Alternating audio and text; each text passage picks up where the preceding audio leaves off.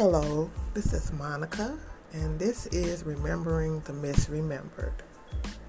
Today, I'm going to be talking about the Womack family, the musical Womack family. I'm sure any fan of soul music would be familiar with Bobby Womack, and probably to a lesser degree his four brothers. But this is not so much a regular biography of the Womacks. It's really just talking about some of the scandals that they found themselves in. They had some very interesting overlapping relationships, and we're going to be talking about that today. Today, it's a lot going on. It always is a lot going on, but right now, there's a lot going on. Cosmically, astrologically, there's a lot of attention on this upcoming great conjunction of Jupiter and Saturn going into Aquarius, and they're going to be really close to each other, forming what they call a Christmas star. I guess it's supposed to be, what was referred to in the Bible when they talked about the wise men going to find the baby Jesus. Like I said, there's always a lot going on, but there's not always so much going on at the same time. And, of course, what goes on in the cosmos affects what goes on the earth, as above, so below. We have all these things going on with the pandemic, which is, supposedly, in its second wave of, really, I guess, being worse than it was, or, gaining more traction. We have these vaccines that they have come out with, the Pfizer vaccine and the Moderna vaccine that were approved, but there's a lot of controversy with these vaccines because we don't really know what's in them, we don't know what the deal is with these vaccines. So, I'm not trying to get on a soapbox and tell people what to do, but, I do think no matter what's going on, you need to do your research and know what's going on. This is also the holiday season. If you celebrate Christmas or Saturnalia, Kwanzaa, whatever you celebrate, or if you don't celebrate anything, this is considered the holiday season. And I know a lot of people are having trouble getting into what we call the holiday spirit because of everything that's been happening. It's just been really crazy. But I'm going to go ahead and get into the story, what I'm going to be talking about today. Like I said, I'm talking about the Womacks. These are, pardon me, the Womack brothers, musical family. These were the sons of Friendly and Naomi Womack. Friendly Womack lived from April 5th, 1919 to July 14th, 1981. So he lived for 62 years, and he was married to Naomi Rose Reed Womack, who was born September 17th, 1921, and died on December 15th, 2011. So she lived for 90 years. She outlived him by 30 years. Anyway, Friendly and Naomi had 5 sons. They had Friendly Jr., who was born in 1941. Howard Curtis, known as Curtis, he lived from 1942 to 2017. Robert Duane, the most famous, known as Bobby, he lived from 1944 to 2014. We have Harris, who was known as Harry. He lived from 1945 to 1974. And Cecil Dale, who lived from 1947 to 2013. Okay, they had, as I said, they had 5 sons, and they raised their boys in Cleveland, Ohio, even though apparently their roots were in West Virginia, but they raised the boys in Cleveland. Friendly Sr. was a steel worker and a guitar player, and I also read somewhere that he was a shepherd. I don't know if they're referring to him having this church or what that is, because I don't know what a shepherd is in the 20th and 21st century, but they say he was a shepherd. He played the guitar. I couldn't find out the name of the church that they said he had, but it was on the East 85th and Quincy area of Cleveland. And Naomi, his wife, played the church organ. And it was here that the Womack brothers developed their musical talents. Bobby actually took up the guitar behind his father's back because Friendly forbade the boys from touching his beloved guitar, just like Joe Jackson would do in later years with his children. But predictably, Bobby eventually broke a string, and when Friendly found out about the broken string, he told Bobby to play or pay, in the form of a whipping. On the verge of tears and with a nervous stomach, Bobby started to play. He faltered at first, he was fighting tears. He was scared, he knew he was in trouble. But he quickly righted himself, and that was the day that Friendly Womack Sr. learned that Bobby had real talent. And he bought Bobby and all of his brothers guitars of their own, and they formed a gospel singing group. That was what people did back then. They had the church, and that was where they developed their musical abilities. And people sometimes, nowadays will say, maybe if people were more into the church, the music would be better.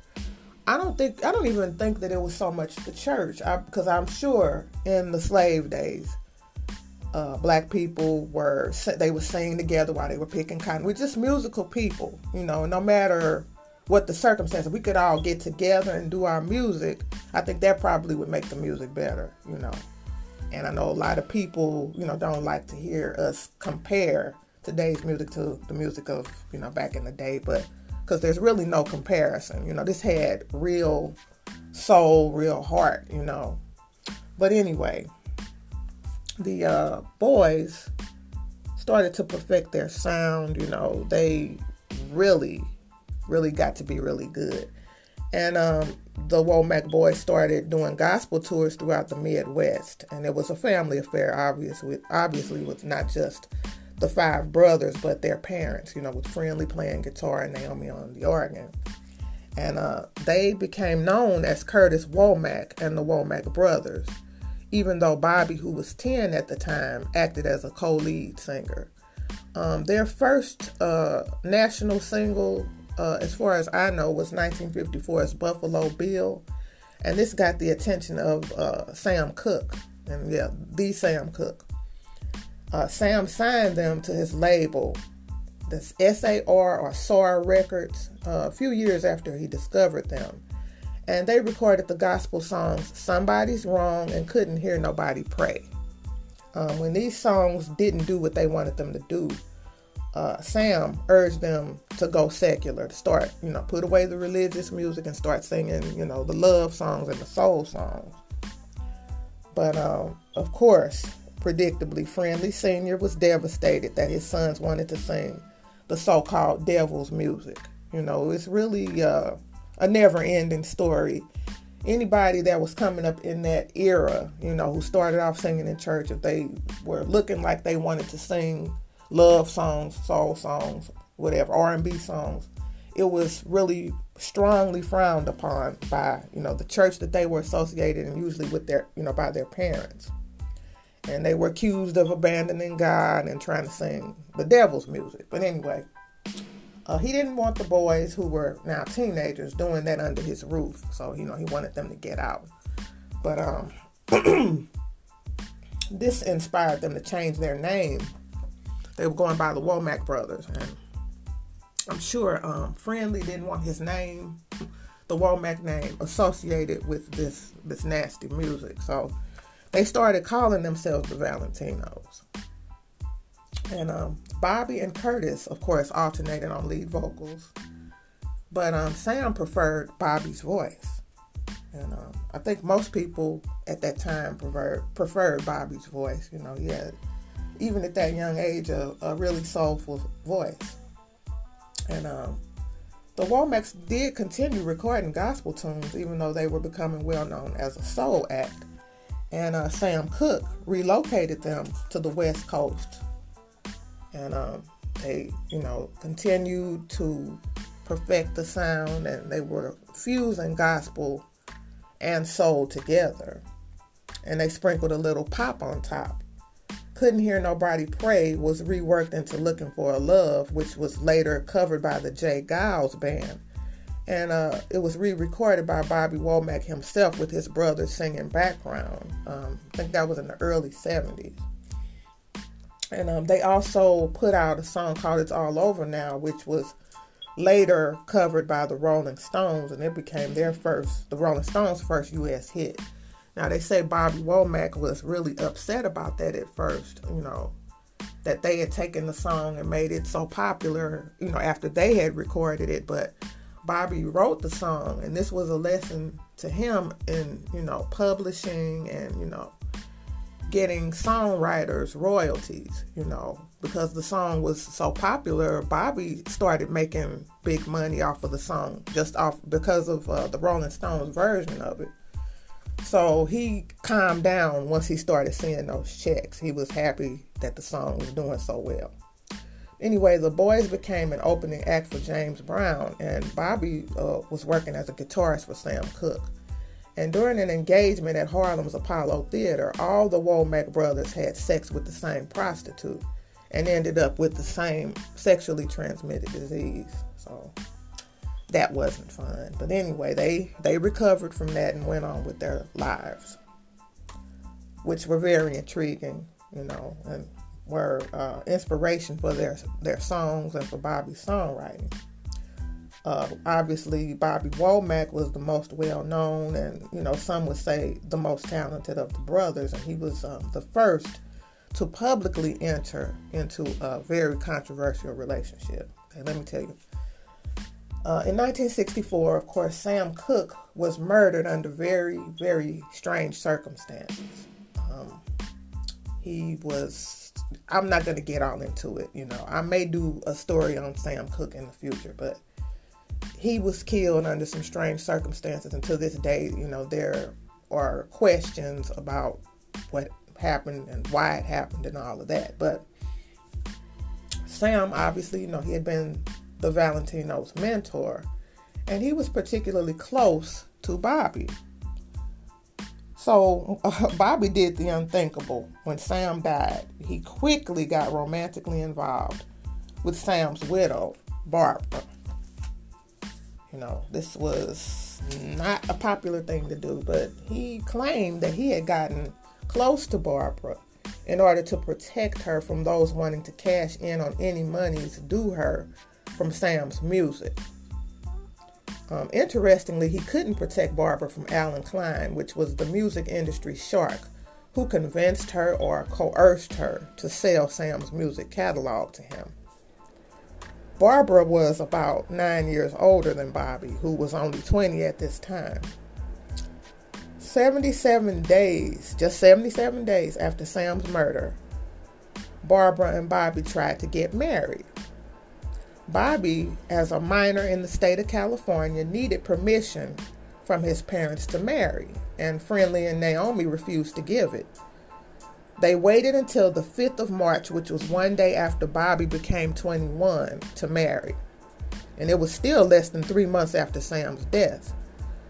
Bobby's family was outraged, as was Sam's family. Sam's brothers beat Bobby to within an inch of his life and continued pummeling the poor boy until Barbara threatened him with a gun.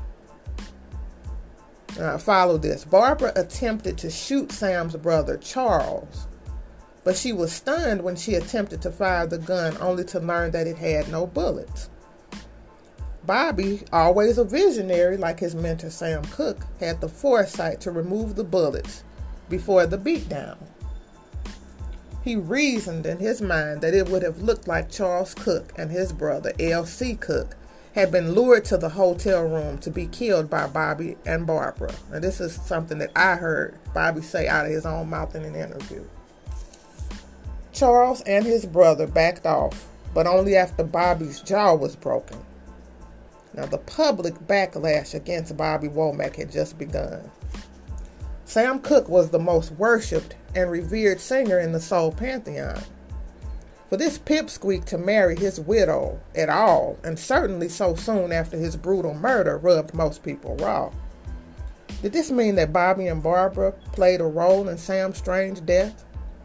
Were they romantically involved before his death? It sure appeared that way. It was believable to a lot of people. Bobby couldn't get arrested in the music industry. He was blackballed and shunned. DJs wouldn't play any songs associated with him, and he received death threats from appalled and livid Sam Cooke fans. Nobody wanted to tour with him. Depressed and demoralized, Bobby started taking drugs. He tried to settle into family life with Barbara, becoming stepfather to Barbara and Sam's two daughters, Linda and Tracy. Barbara and Bobby went on to have one son together named Vincent. Interestingly enough, Barbara and Sam had also had a son named Vincent. Vincent Cooke died as a toddler when he accidentally drowned in the family swimming pool. Allegedly, Barbara was too busy participating in a wild sex orgy to keep a proper eye on little Vincent. It has been said, it's been said all over the place. I'm not the first person to say this, so don't be trying to come for me. Whatever the true circumstances surrounding the tragedy, Sam never forgave Barbara. Still more interestingly, Bobby later had another son, Bobby Truth, named by Bobby's friend, musician Sly Stone, who, from Sly and the Family Stone, with a later wife named Regina. Bobby Truth died in a complicated accident which involved his head getting stuck between the headboard and mattress of the bed that he was resting on. Bobby was high on cocaine at the time. Bobby Truth was only 3 months old when he died and would eventually be followed by Bobby and Regina's son, Truth Bobby. But I don't want to get ahead of myself here. That's, for later on. Bobby and Barbara's marriage limped along for a while. Bobby's professional saving grace was his talent as a guitarist and songwriter. He wrote songs for the Rolling Stones and Wilson Pickett, like the aforementioned It's All Over Now and I'm in Love, which Wilson Pickett recorded. He produced sessions for Aretha Franklin. He signed to Minute Records in 1968, and they released his Fly Me to the Moon solo album, featuring his version of the Mamas and the Papas' California Dreamin'. He worked with Janis Joplin and Sly and the Family Stone. He penned Across the 110th Street for the movie of the same name. Bobby eventually built himself back up, regaining the respect of his peers and the public. Linda Cooke, Sam and Barbara's daughter, had developed into a talented singer-songwriter in her own right, and a pretty one too, and unfortunately Bobby noticed. The two started an affair. In this day and age, people would say that he started molesting her. Linda was a teenager and Bobby was in his 20s, and I think that Bobby and Linda have the same age difference as Bobby and Barbara, only in reverse. With Bobby being older than Linda, and of course Barbara was older than Bobby. But anyway, Barbara caught Bobby and Linda together, and she fired a shot at Bobby. The bullet grazed his head. And that marked the end of the marriage. And according to Bobby, this is according to Bobby, mother and daughter, that's Barbara and Linda, never spoke to each other again. Linda co-wrote A Woman's Gotta Have It with Bobby in 1972. And Linda went on to marry Bobby's brother, Cecil, after Cecil was divorced from Motown legend Mary Wells, well known for the hit songs My Guy and Two Lovers. Cecil was married to Mary for about a decade, and they had 3 kids together. But Mary was in love with another Womack brother, Curtis, who would eventually father a daughter with Mary. Initially, Mary's guilt over her love for Curtis drove her to a suicide attempt. It's also been said that Curtis's abusive behavior caused Mary to deepen her addiction to drugs, namely heroin and later morphine. Linda and Cecil became partners in songwriting and performing. They scored a hit song of their own in the 1980s called Baby I'm Scared of You, and Linda co-wrote Love TKO, which was popularized by Teddy Pendergrass. Their life together was eccentric, as they raised 7 children together and lived in Thailand and South Africa and changed their name to the Zacharias. I think that's how that's pronounced, which honored their African roots. And they remained married until Cecil's 2013 death. Bobby enjoyed many years as a revered soul music legend, answering to such nicknames as The Poet, which is also the name of one of his albums, and Soul's Last Prophet. He's also called The Preacher. He was known for such songs as That's the Way I Feel About You, If You Think You're Lonely Now, and I Wish He Didn't Trust Me So Much, among many others. After his 1971 divorce from Barbara Cook, he had a brief marriage to Evelyn Evans, and then he remarried his third wife, Regina, or he married his third wife. He fathered the aforementioned Bobby Truth, Truth Bobby, and Gina Ray with Regina. Bobby and Regina split up. Bobby fathered 2 more sons, Corey and Jordan, from another relationship. The son he shared with Barbara, Vincent, shot and killed himself when he was 21 years old. Now, the Womack brothers, after Bobby left the group and after Sam Cooke died, they signed with Chess Records.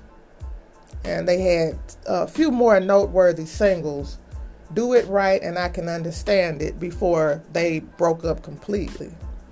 Now, in 1974, one of the Womack brothers, Harry, was stabbed to death by a jealous girlfriend while he was house sitting for Bobby, who was on the road. Bobby later dedicated the Jim Ford penned song Harry Hippie to his slain brother. When it was released in 1973, it reached number 8 on the R&B chart. In Bobby's 7 decades in the music industry, he created 23 studio albums and was inducted into the Rock and Roll Hall of Fame in 2009. Over the years, Bobby was diagnosed variously with cancer, diabetes, and even Alzheimer's disease. His third wife, Regina, reconciled with him in 2013. Bobby died in June of 2014 when he was 70 years old.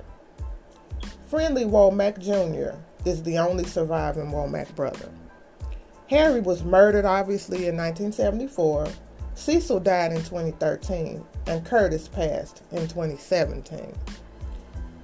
One fun fact that I want to leave you with is Friendly Womack Jr., the oldest Womack brother, was working in a prison when he met an enterprising young inmate named Jeff Henderson. It was through Friendly that Jeff met his niece Noelle, who is the daughter of Cecil Womack and Mary Wells. Jeff and Noelle married and started a family. Jeff became well known as Chef Jeff, a famous chef and motivational speaker. At one point, Will Smith was being talked about as possibly playing Jeff in a biopic, and I don't know if that's still on the table or not. But if you're interested in reading about this very interesting family, I strongly recommend Bobby Womack's book, Bobby Womack, My Story. And you may also want to check out Mary Wells, The Tumultuous Life of Motown's First Superstar by Peter Benjaminson. And I also found both the Bobby Womack and Mary Wells unsung episodes to be very informative. Anyway, that is the end of this episode of Remembering the Misremembered with Monica. The next episode that I'm working on is having to do with a singer who was one of the lead singers of the Drifters. and his life and tragic, mysterious death. And I will be talking about that on the next episode. Thank you, and I will see you soon.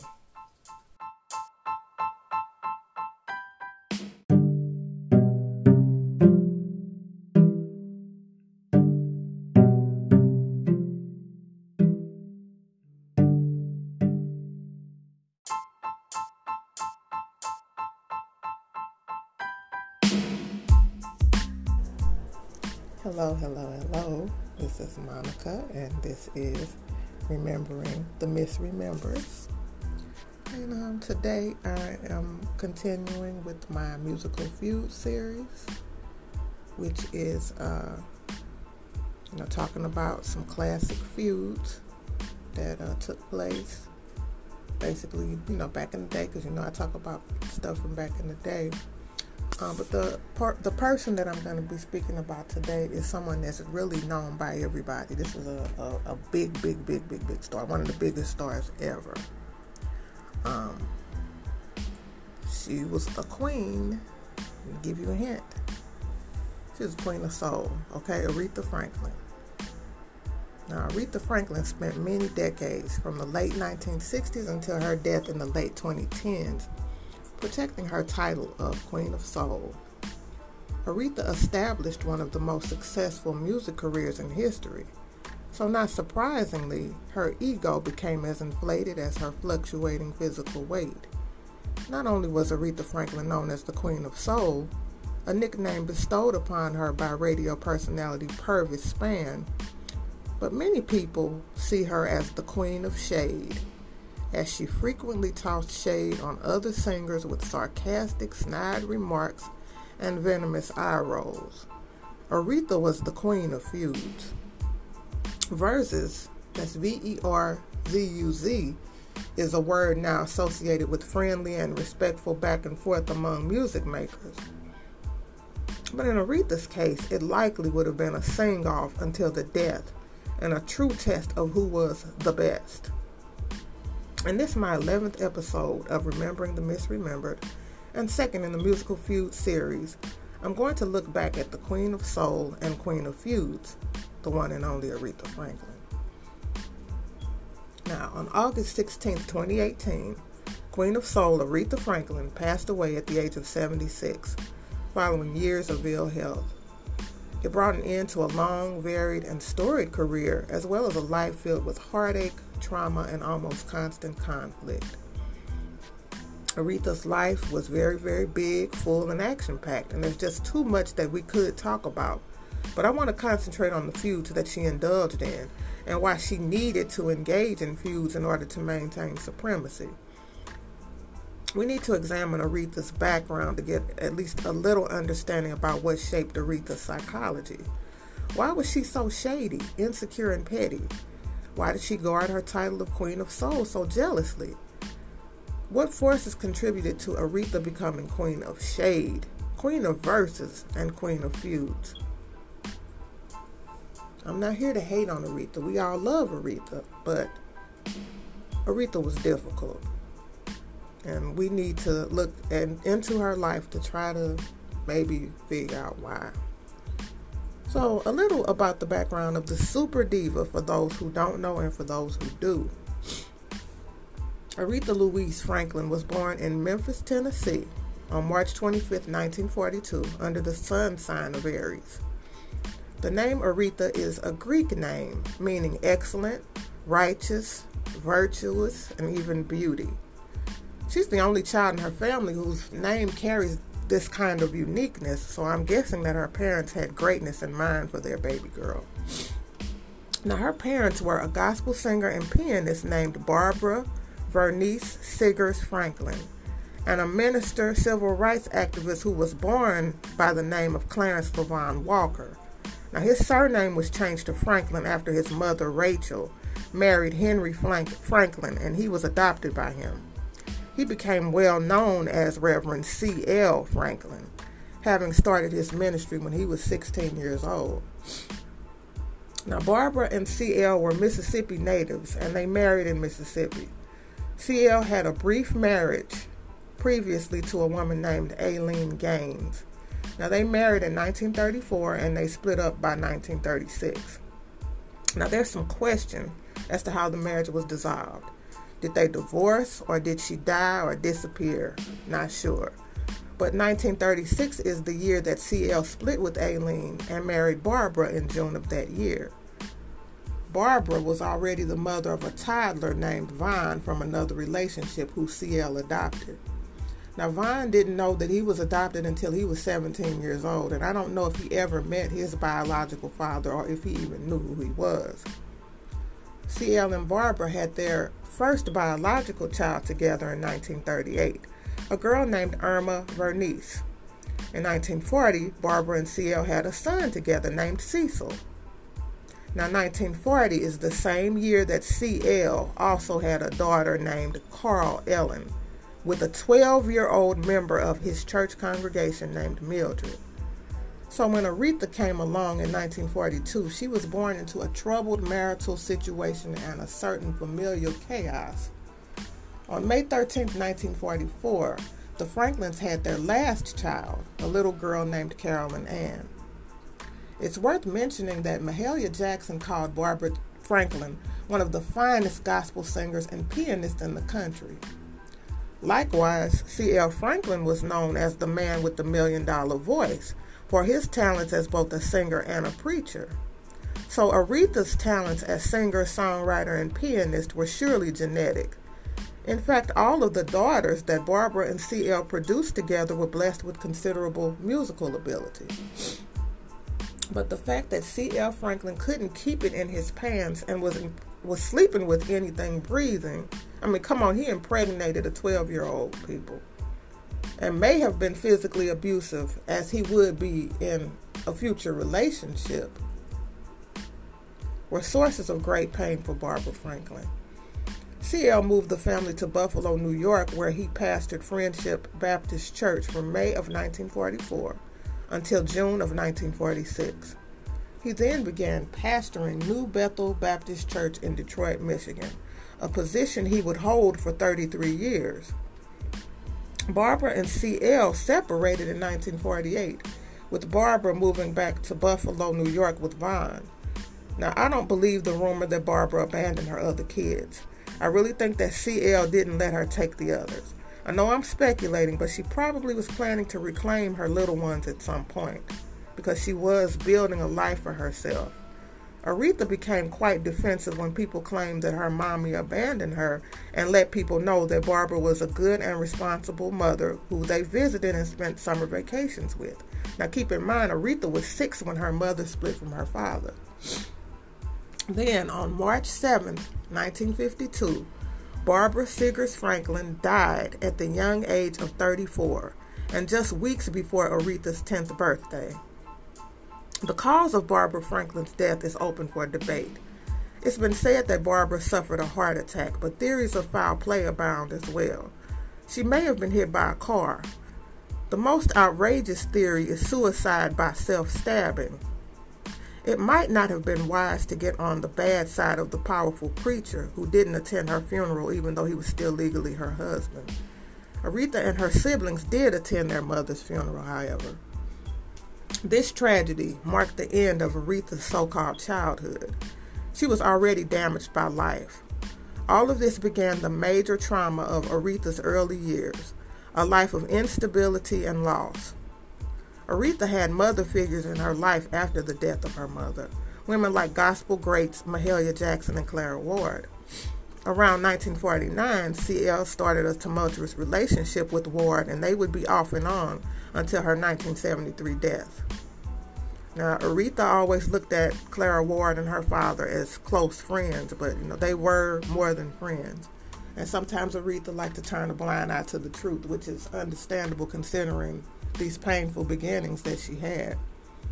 I really find it hard to believe that Aretha didn't see her father's behavior in his relationships with multiple women, the sex, the violence, and whatever else went on. Aretha's grandmother, Rachel, was also an important woman in her life. Aretha started singing and playing piano by ear. And celebrities were a regular fixture at the Franklin home. And CL liked to show off Aretha's abilities to his famous friends. Now, these friends were not just Mahalia and Clara, but people like James Cleveland, who went on to help mentor Aretha. Albertina Walker, Inez Andrews, MLK, and secular singers like Jackie Wilson, Sam Cooke, Nat King Cole. A lot of these people would just drop by the house. So Aretha grew up with this strange combination of untreated emotional trauma, neglect, and pampered privilege. She came of age in Detroit during that city's golden age. She grew up with Smokey Robinson, a lifelong friend to her and her brother Cecil. Aretha learned to compete with her siblings for her father's attention. She had his ear as the most talented of his talented kids. And I'm sure much of her feuding instinct was sharpened right inside the Franklin home. Aretha started singing solos at her father's church. The first song she sang publicly, as far as anyone can remember, is Jesus Be a Fence Around Me. She traveled with her father for gospel caravan tours, where she sang and sometimes played piano, and he preached and sometimes sang. In her travels, Mavis met other young up-and-coming singers like Mavis Staples and Dionne Warwick, who were both a little older than Aretha, but she befriended them and would compete with them over the years. More proof that there would be no childhood for Aretha Franklin if there was a question came when she was 12. CL started managing her and helped her to get her very first record deal. But on January 28, 1955, 2 months shy of her 13th birthday, Aretha Franklin gave birth to a baby. Yes, 12-year-old Aretha gave birth to her very first child. Now, this is the second time in the course of this story that we're talking about a 12-year-old girl becoming a mother. Aretha gave birth at 12, the same age that the young girl Mildred was when she gave birth to C.L. Franklin's daughter, Carl Ellen. Aretha was mum on the child's paternity throughout her life. She was equally tight-lipped about the paternity of her second son, who she gave birth to at 14. There was widespread talk that the very grown Sam Cooke might have fathered him.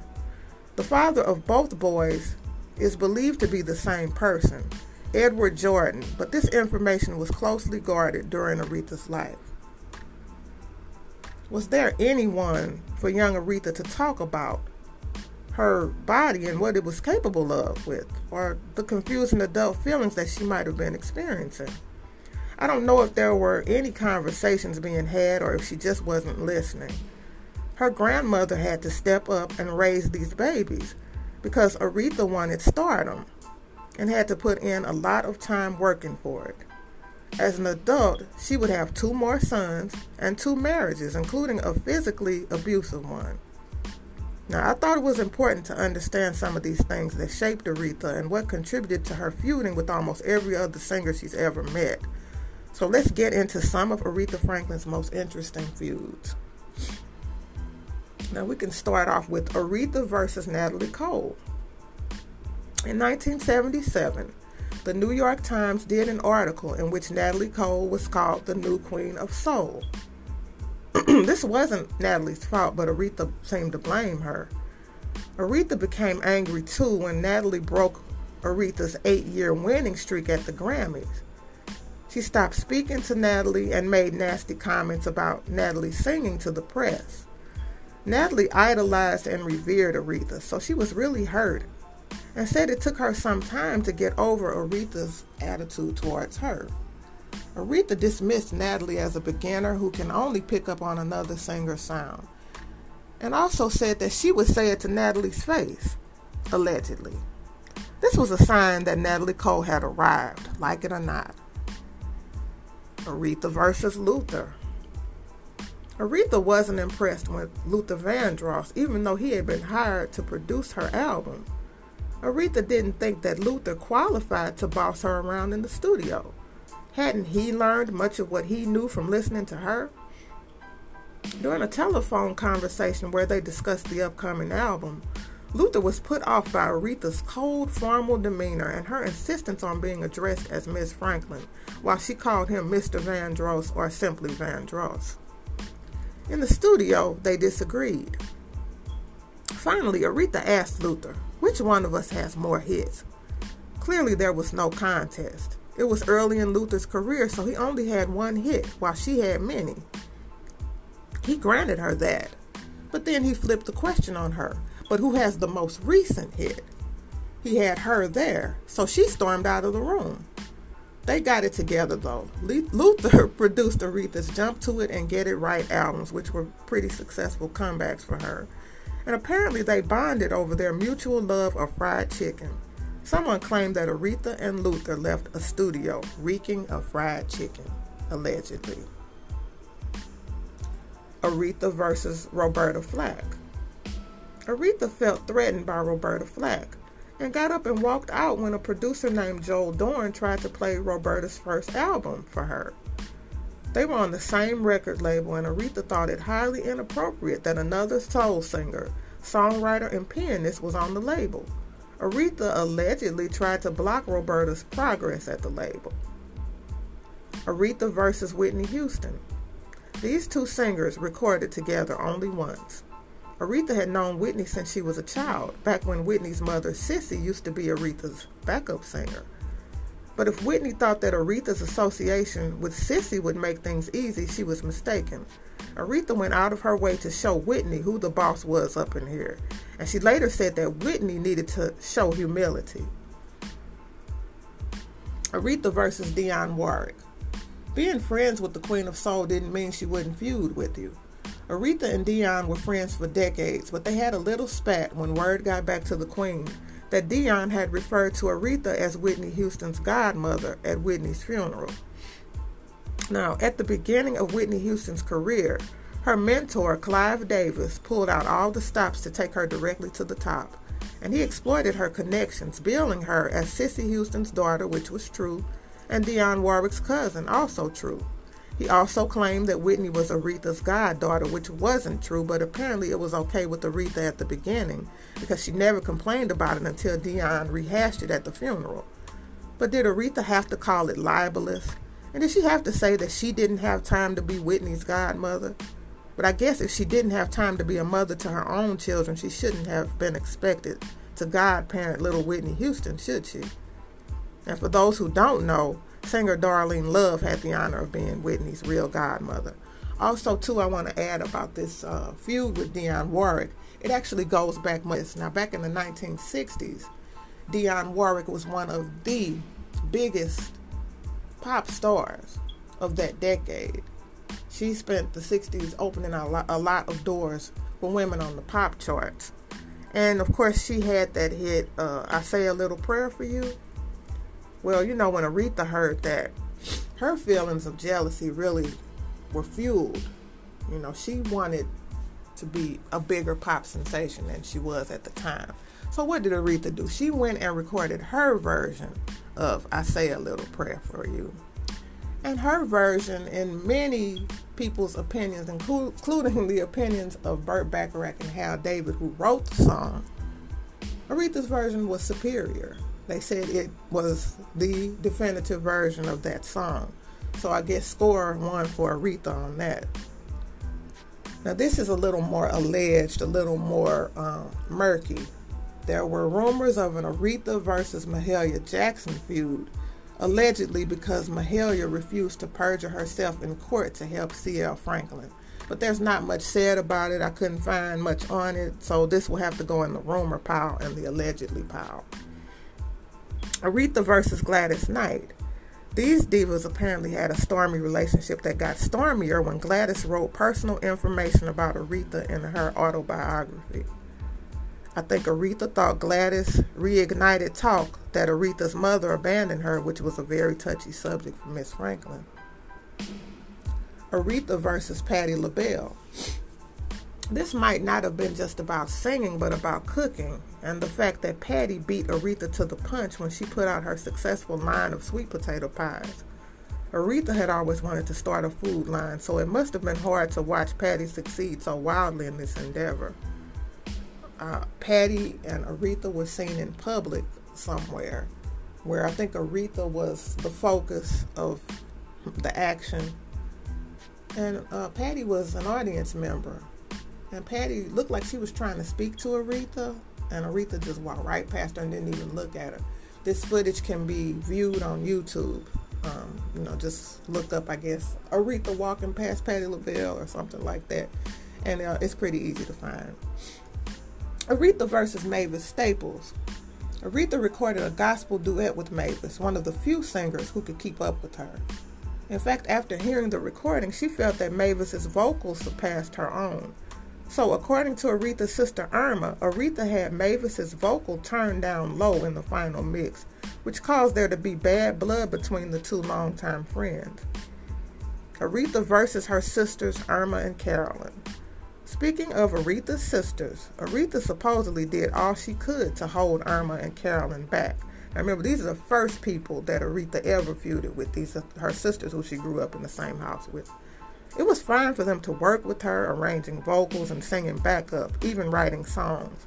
But Aretha had a real problem with either of them having careers of their own. She blocked Irma from signing with Epic Records, and when Carolyn was offered the chance to sing on the Sparkle soundtrack, Aretha muscled her way in so that she ended up singing it. Aretha versus Tina Turner. Aretha allegedly became upset when people started calling the Queen of Rock and Roll, calling Tina Turner the Queen of Rock and Roll. I guess she thought it would cause confusion or something. I don't know. But Tina said it was crazy for Aretha to think that she was the only queen that there is. Aretha versus Beyonce. Now this is attached to Aretha's Tina Turner feud. Beyonce was somewhere on stage and she introduced Tina as the queen. And she is the Queen of Rock and Roll, as we just stated. And Aretha had the typical Aretha conniption. But anyway, those are some of Aretha's feuds. I could have probably gone into more feuds, but hey, I had no idea how long this was going to take. But that's the story of Aretha Franklin's feuds, basically. She basically feuded with whoever came up, because if it was a talented person, all of these people that she has had these feuds with have been very talented.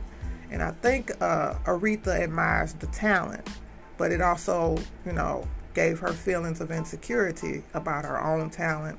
And, not just her talent, but her position and her supremacy. She needed to be the very best. And I think some of these people just, in her mind, they were a threat. But to be fair, there were some singers that she liked, as not just as singers, but I guess as people. She liked Jennifer Hudson enough to cast her as her in her biopic. She liked Diana Ross and she liked Mariah Carey and sang some of Mariah's songs in her concerts, like Hero, Dream Lover, and I thought it was hilarious when she did Touch My Body. And according to Mariah, Aretha insisted that Mariah sing at the very first Divas Live, showing that she could be generous when she wanted to be. But the way that Aretha carried on, you might not guess that she was one of the most successful singers in the history of recorded sound. I mean, she had like maybe 112 different chartings on the charts over the course of her career. She was a pioneer with more than her share of firsts. She was the first woman inducted into the Rock and Roll Hall of Fame. She was the youngest person up until Stevie Wonder came along to be picked for the Kennedy Center honors. She had a lot of honors. I can't even get into that. That's probably an episode unto itself, and it may be an episode that I try to do in the future. She opened a lot of doors for black people and for women. She was difficult and haughty, but don't we expect that from our divas? I mean, we would be really bored if she was just sitting around being nice to everybody and all that type of thing. No, this was a real battle for supremacy for her. And, she did what she had to do, I suppose, at least, in her mind. She was a difficult lady, but she never gave us less than too much. I'm Monica, and this is Remembering the Misremembered, Musical Feuds. I don't know what I'm going to call it. I guess I'm going to just call it Aretha Queen of Feuds and not Aretha Queen of Verses. I think that probably would be appropriate because Aretha was something else. And that is really missed. But anyway, Monica here, remembering the misremembered. Remembering the super diva herself, Miss Aretha Franklin. I will see you soon.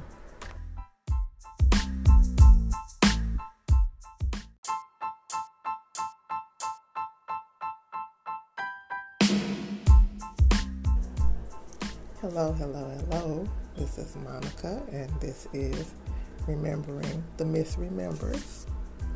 And today I am continuing with my musical feud series, which is talking about some classic feuds that took place basically, back in the day, because I talk about stuff from back in the day. But the person that I'm going to be speaking about today is someone that's really known by everybody. This is a big star, one of the biggest stars ever. She was a queen.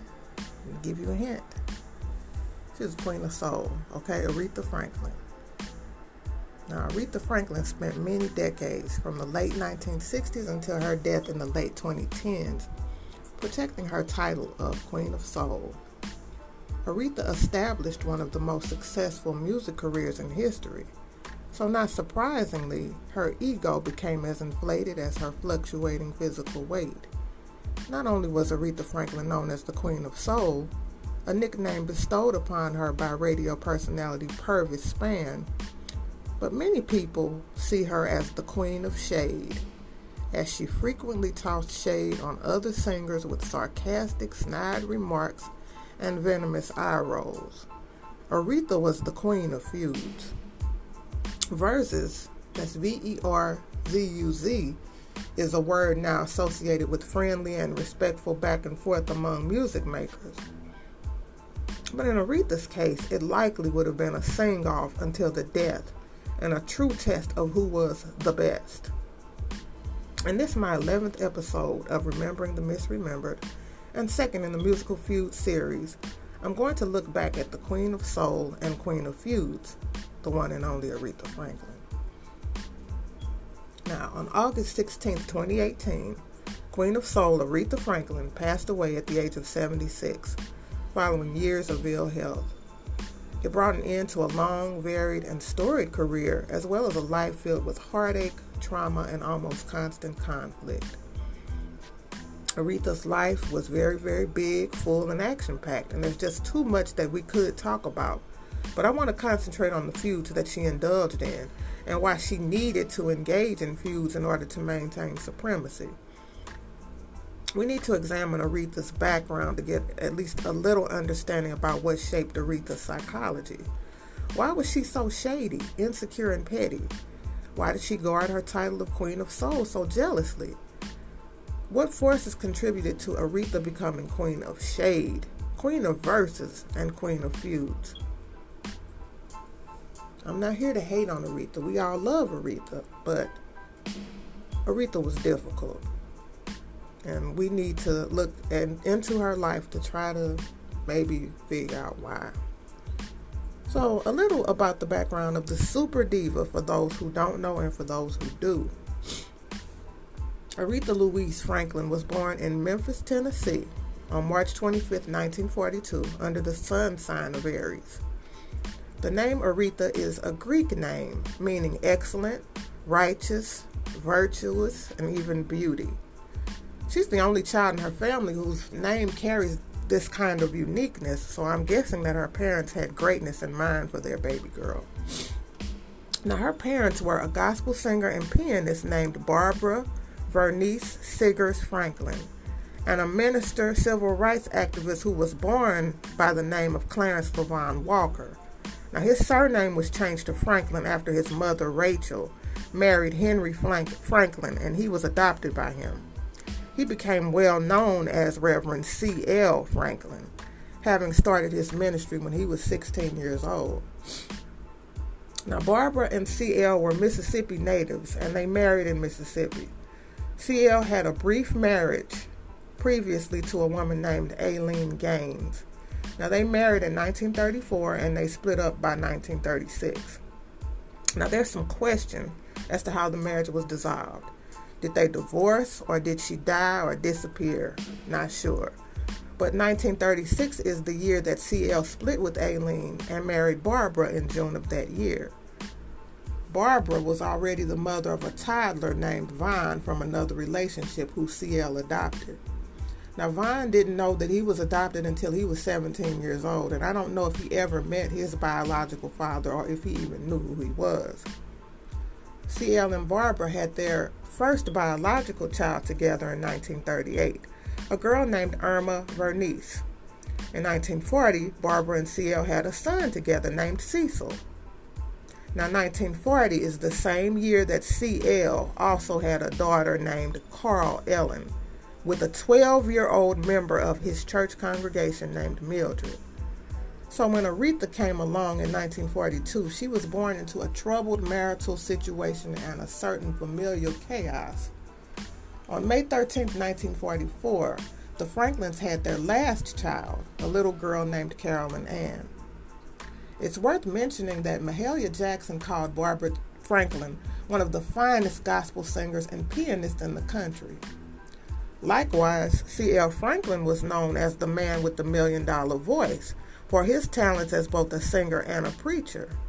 So Aretha's talents as singer, songwriter, and pianist were surely genetic. In fact, all of the daughters that Barbara and C.L. produced together were blessed with considerable musical ability. But the fact that C.L. Franklin couldn't keep it in his pants and was sleeping with anything breathing, I mean, come on, he impregnated a 12-year-old, people, and may have been physically abusive, as he would be in a future relationship, were sources of great pain for Barbara Franklin. C.L. moved the family to Buffalo, New York, where he pastored Friendship Baptist Church from May of 1944 until June of 1946. He then began pastoring New Bethel Baptist Church in Detroit, Michigan, a position he would hold for 33 years. Barbara and C.L. separated in 1948, with Barbara moving back to Buffalo, New York with Vaughn. Now, I don't believe the rumor that Barbara abandoned her other kids. I really think that C.L. didn't let her take the others. I know I'm speculating, but she probably was planning to reclaim her little ones at some point, because she was building a life for herself. Aretha became quite defensive when people claimed that her mommy abandoned her and let people know that Barbara was a good and responsible mother who they visited and spent summer vacations with. Now keep in mind, Aretha was 6 when her mother split from her father. Then on March 7, 1952, Barbara Siggers Franklin died at the young age of 34, and just weeks before Aretha's 10th birthday. The cause of Barbara Franklin's death is open for debate. It's been said that Barbara suffered a heart attack, but theories of foul play abound as well. She may have been hit by a car. The most outrageous theory is suicide by self-stabbing. It might not have been wise to get on the bad side of the powerful preacher who didn't attend her funeral even though he was still legally her husband. Aretha and her siblings did attend their mother's funeral, however. This tragedy marked the end of Aretha's so-called childhood. She was already damaged by life. All of this began the major trauma of Aretha's early years, a life of instability and loss. Aretha had mother figures in her life after the death of her mother, women like gospel greats Mahalia Jackson and Clara Ward. Around 1949, C.L. started a tumultuous relationship with Ward, and they would be off and on until her 1973 death. Now, Aretha always looked at Clara Ward and her father as close friends, but they were more than friends. And sometimes Aretha liked to turn a blind eye to the truth, which is understandable considering these painful beginnings that she had. I really find it hard to believe that Aretha didn't see her father's behavior in his relationships with multiple women, the sex, the violence, and whatever else went on. Aretha's grandmother, Rachel, was also an important woman in her life. Aretha started singing and playing piano by ear, and celebrities were a regular fixture at the Franklin home, and C.L. liked to show off Aretha's abilities to his famous friends. Now, these friends were not just Mahalia and Clara, but people like James Cleveland, who went on to help mentor Aretha, Albertina Walker, Inez Andrews, MLK, and secular singers like Jackie Wilson, Sam Cooke, Nat King Cole. A lot of these people would just drop by the house. So Aretha grew up with this strange combination of untreated emotional trauma, neglect, and pampered privilege. She came of age in Detroit during that city's golden age. She grew up with Smokey Robinson, a lifelong friend to her and her brother Cecil. Aretha learned to compete with her siblings for her father's attention. She had his ear as the most talented of his talented kids. And I'm sure much of her feuding instinct was sharpened right inside the Franklin home. Aretha started singing solos at her father's church. The first song she sang publicly, as far as anyone can remember, is Jesus Be a Fence Around Me. She traveled with her father for gospel caravan tours, where she sang and sometimes played piano, and he preached and sometimes sang. In her travels, Mavis met other young up-and-coming singers like Mavis Staples and Dionne Warwick, who were both a little older than Aretha, but she befriended them and would compete with them over the years. More proof that there would be no childhood for Aretha Franklin if there was a question came when she was 12. CL started managing her and helped her to get her very first record deal. But on January 28, 1955, 2 months shy of her 13th birthday, Aretha Franklin gave birth to a baby. Yes, 12-year-old Aretha gave birth to her very first child. Now, this is the second time in the course of this story that we're talking about a 12-year-old girl becoming a mother. Aretha gave birth at 12, the same age that the young girl Mildred was when she gave birth to C.L. Franklin's daughter, Carl Ellen. Aretha was mum on the child's paternity throughout her life. She was equally tight-lipped about the paternity of her second son, who she gave birth to at 14. There was widespread talk that the very grown Sam Cooke might have fathered him. The father of both boys is believed to be the same person, Edward Jordan, but this information was closely guarded during Aretha's life. Was there anyone for young Aretha to talk about her body and what it was capable of with, or the confusing adult feelings that she might have been experiencing? I don't know if there were any conversations being had or if she just wasn't listening. Her grandmother had to step up and raise these babies because Aretha wanted stardom and had to put in a lot of time working for it. As an adult, she would have 2 more sons and 2 marriages, including a physically abusive one. Now, I thought it was important to understand some of these things that shaped Aretha and what contributed to her feuding with almost every other singer she's ever met. So let's get into some of Aretha Franklin's most interesting feuds. Now, we can start off with Aretha versus Natalie Cole. In 1977, the New York Times did an article in which Natalie Cole was called the new Queen of Soul. This wasn't Natalie's fault, but Aretha seemed to blame her. Aretha became angry too when Natalie broke Aretha's 8-year winning streak at the Grammys. She stopped speaking to Natalie and made nasty comments about Natalie singing to the press. Natalie idolized and revered Aretha, so she was really hurt and said it took her some time to get over Aretha's attitude towards her. Aretha dismissed Natalie as a beginner who can only pick up on another singer's sound, and also said that she would say it to Natalie's face, allegedly. This was a sign that Natalie Cole had arrived, like it or not. Aretha versus Luther. Aretha wasn't impressed with Luther Vandross, even though he had been hired to produce her album. Aretha didn't think that Luther qualified to boss her around in the studio. Hadn't he learned much of what he knew from listening to her? During a telephone conversation where they discussed the upcoming album, Luther was put off by Aretha's cold, formal demeanor and her insistence on being addressed as Miss Franklin, while she called him Mr. Vandross or simply Vandross. In the studio, they disagreed. Finally, Aretha asked Luther, "Which one of us has more hits?" Clearly there was no contest. It was early in Luther's career, so he only had one hit, while she had many. He granted her that. But then he flipped the question on her. But who has the most recent hit? He had her there, so she stormed out of the room. They got it together, though. Luther produced Aretha's Jump to It and Get It Right albums, which were pretty successful comebacks for her. And apparently they bonded over their mutual love of fried chicken. Someone claimed that Aretha and Luther left a studio reeking of fried chicken, allegedly. Aretha versus Roberta Flack. Aretha felt threatened by Roberta Flack and got up and walked out when a producer named Joel Dorn tried to play Roberta's first album for her.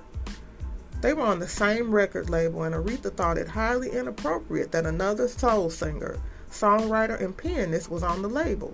Aretha allegedly tried to block Roberta's progress at the label. Aretha versus Whitney Houston. These two singers recorded together only once. Aretha had known Whitney since she was a child, back when Whitney's mother, Sissy, used to be Aretha's backup singer. But if Whitney thought that Aretha's association with Sissy would make things easy, she was mistaken. Aretha went out of her way to show Whitney who the boss was up in here, and she later said that Whitney needed to show humility. Aretha versus Dionne Warwick. Being friends with the Queen of Soul didn't mean she wouldn't feud with you. Aretha and Dionne were friends for decades, but they had a little spat when word got back to the Queen that Dionne had referred to Aretha as Whitney Houston's godmother at Whitney's funeral. Now, at the beginning of Whitney Houston's career, her mentor, Clive Davis, pulled out all the stops to take her directly to the top, and he exploited her connections, billing her as Cissy Houston's daughter, which was true, and Dionne Warwick's cousin, also true. He also claimed that Whitney was Aretha's goddaughter, which wasn't true, but apparently it was okay with Aretha at the beginning because she never complained about it until Dionne rehashed it at the funeral. But did Aretha have to call it libelous? And did she have to say that she didn't have time to be Whitney's godmother? But I guess if she didn't have time to be a mother to her own children, she shouldn't have been expected to godparent little Whitney Houston, should she? And for those who don't know, singer Darlene Love had the honor of being Whitney's real godmother. Also, too, I want to add about this feud with Dionne Warwick. It actually goes back much. Now, back in the 1960s, Dionne Warwick was one of the biggest pop stars of that decade. She spent the 60s opening a lot of doors for women on the pop charts. And, of course, she had that hit, I Say a Little Prayer for You. Well, you know, when Aretha heard that, her feelings of jealousy really were fueled. You know, she wanted to be a bigger pop sensation than she was at the time. So what did Aretha do? She went and recorded her version of I Say a Little Prayer for You. And her version, in many people's opinions, including the opinions of Burt Bacharach and Hal David, who wrote the song, Aretha's version was superior. They said it was the definitive version of that song. So I guess score one for Aretha on that. Now this is a little more alleged, a little more murky.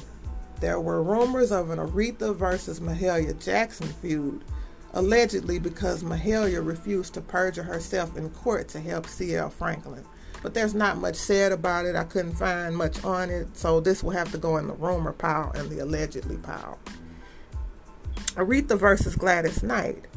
These divas apparently had a stormy relationship that got stormier when Gladys wrote personal information about Aretha in her autobiography.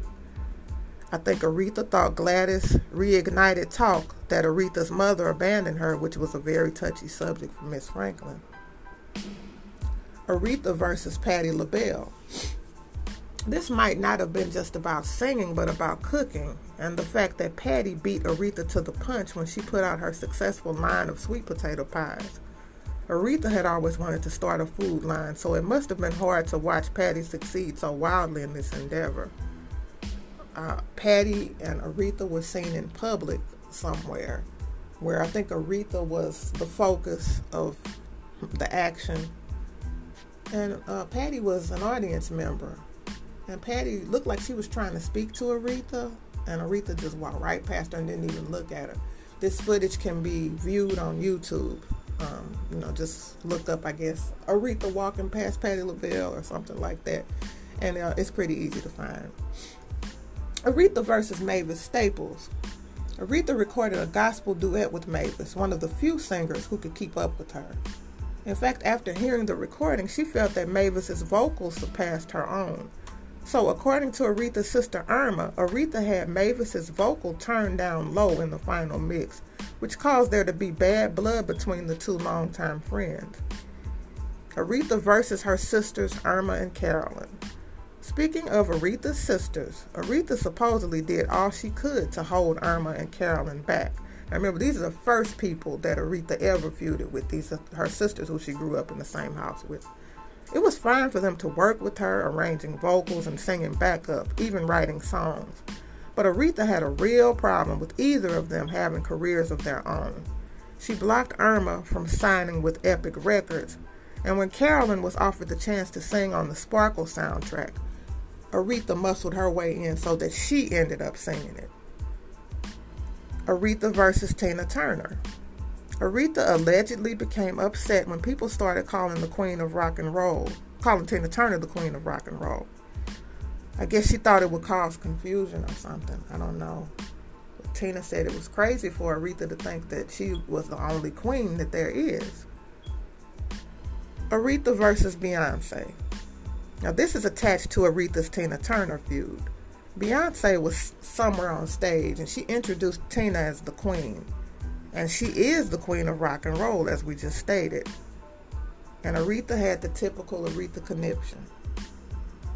But anyway, those are some of Aretha's feuds. I could have probably gone into more feuds, but hey, I had no idea how long this was going to take. But that's the story of Aretha Franklin's feuds, basically. She basically feuded with whoever came up, because if it was a talented person, all of these people that she has had these feuds with have been very talented. And I think Aretha admires the talent, but it also, gave her feelings of insecurity about her own talent. And, not just her talent, but her position and her supremacy. She needed to be the very best. And I think some of these people just, in her mind, they were a threat. But to be fair, there were some singers that she liked, as not just as singers, but I guess as people. She liked Jennifer Hudson enough to cast her as her in her biopic. She liked Diana Ross and she liked Mariah Carey and sang some of Mariah's songs in her concerts, like Hero, Dream Lover, and I thought it was hilarious when she did Touch My Body. And according to Mariah, Aretha insisted that Mariah sing at the very first Divas Live, showing that she could be generous when she wanted to be. But the way that Aretha carried on, you might not guess that she was one of the most successful singers in the history of recorded sound. I mean, she had like maybe 112 different chartings on the charts over the course of her career. She was a pioneer with more than her share of firsts. She was the first woman inducted into the Rock and Roll Hall of Fame.